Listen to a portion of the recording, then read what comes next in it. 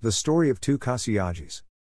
There was one Kasiyaji of village Vaso who was a devotee of Lord Swaminarayan, and then there was another Kasiyaji, the king of village Petlad, who opposed the sect of Lord Swaminarayan. Now the Vaso's Kasiyaji, he fed anyone who came to his home, but on one condition, that he or she should say Swaminarayan 5 times. Now the king of Petlad thought, that I will have lunch at his place without taking God's name. I am a king, so he won't be able to stop me. Thinking this, he came to visit Kasiyaji, and he was welcomed very well. The food was served, and Kasiyaji requested, "Dear king, please chant Swaminarayan 5 times. The king denied, "That won't happen. I have decided not to say Swaminarayan and have lunch at your place. You always make others chant Swaminarayan Swaminarayan.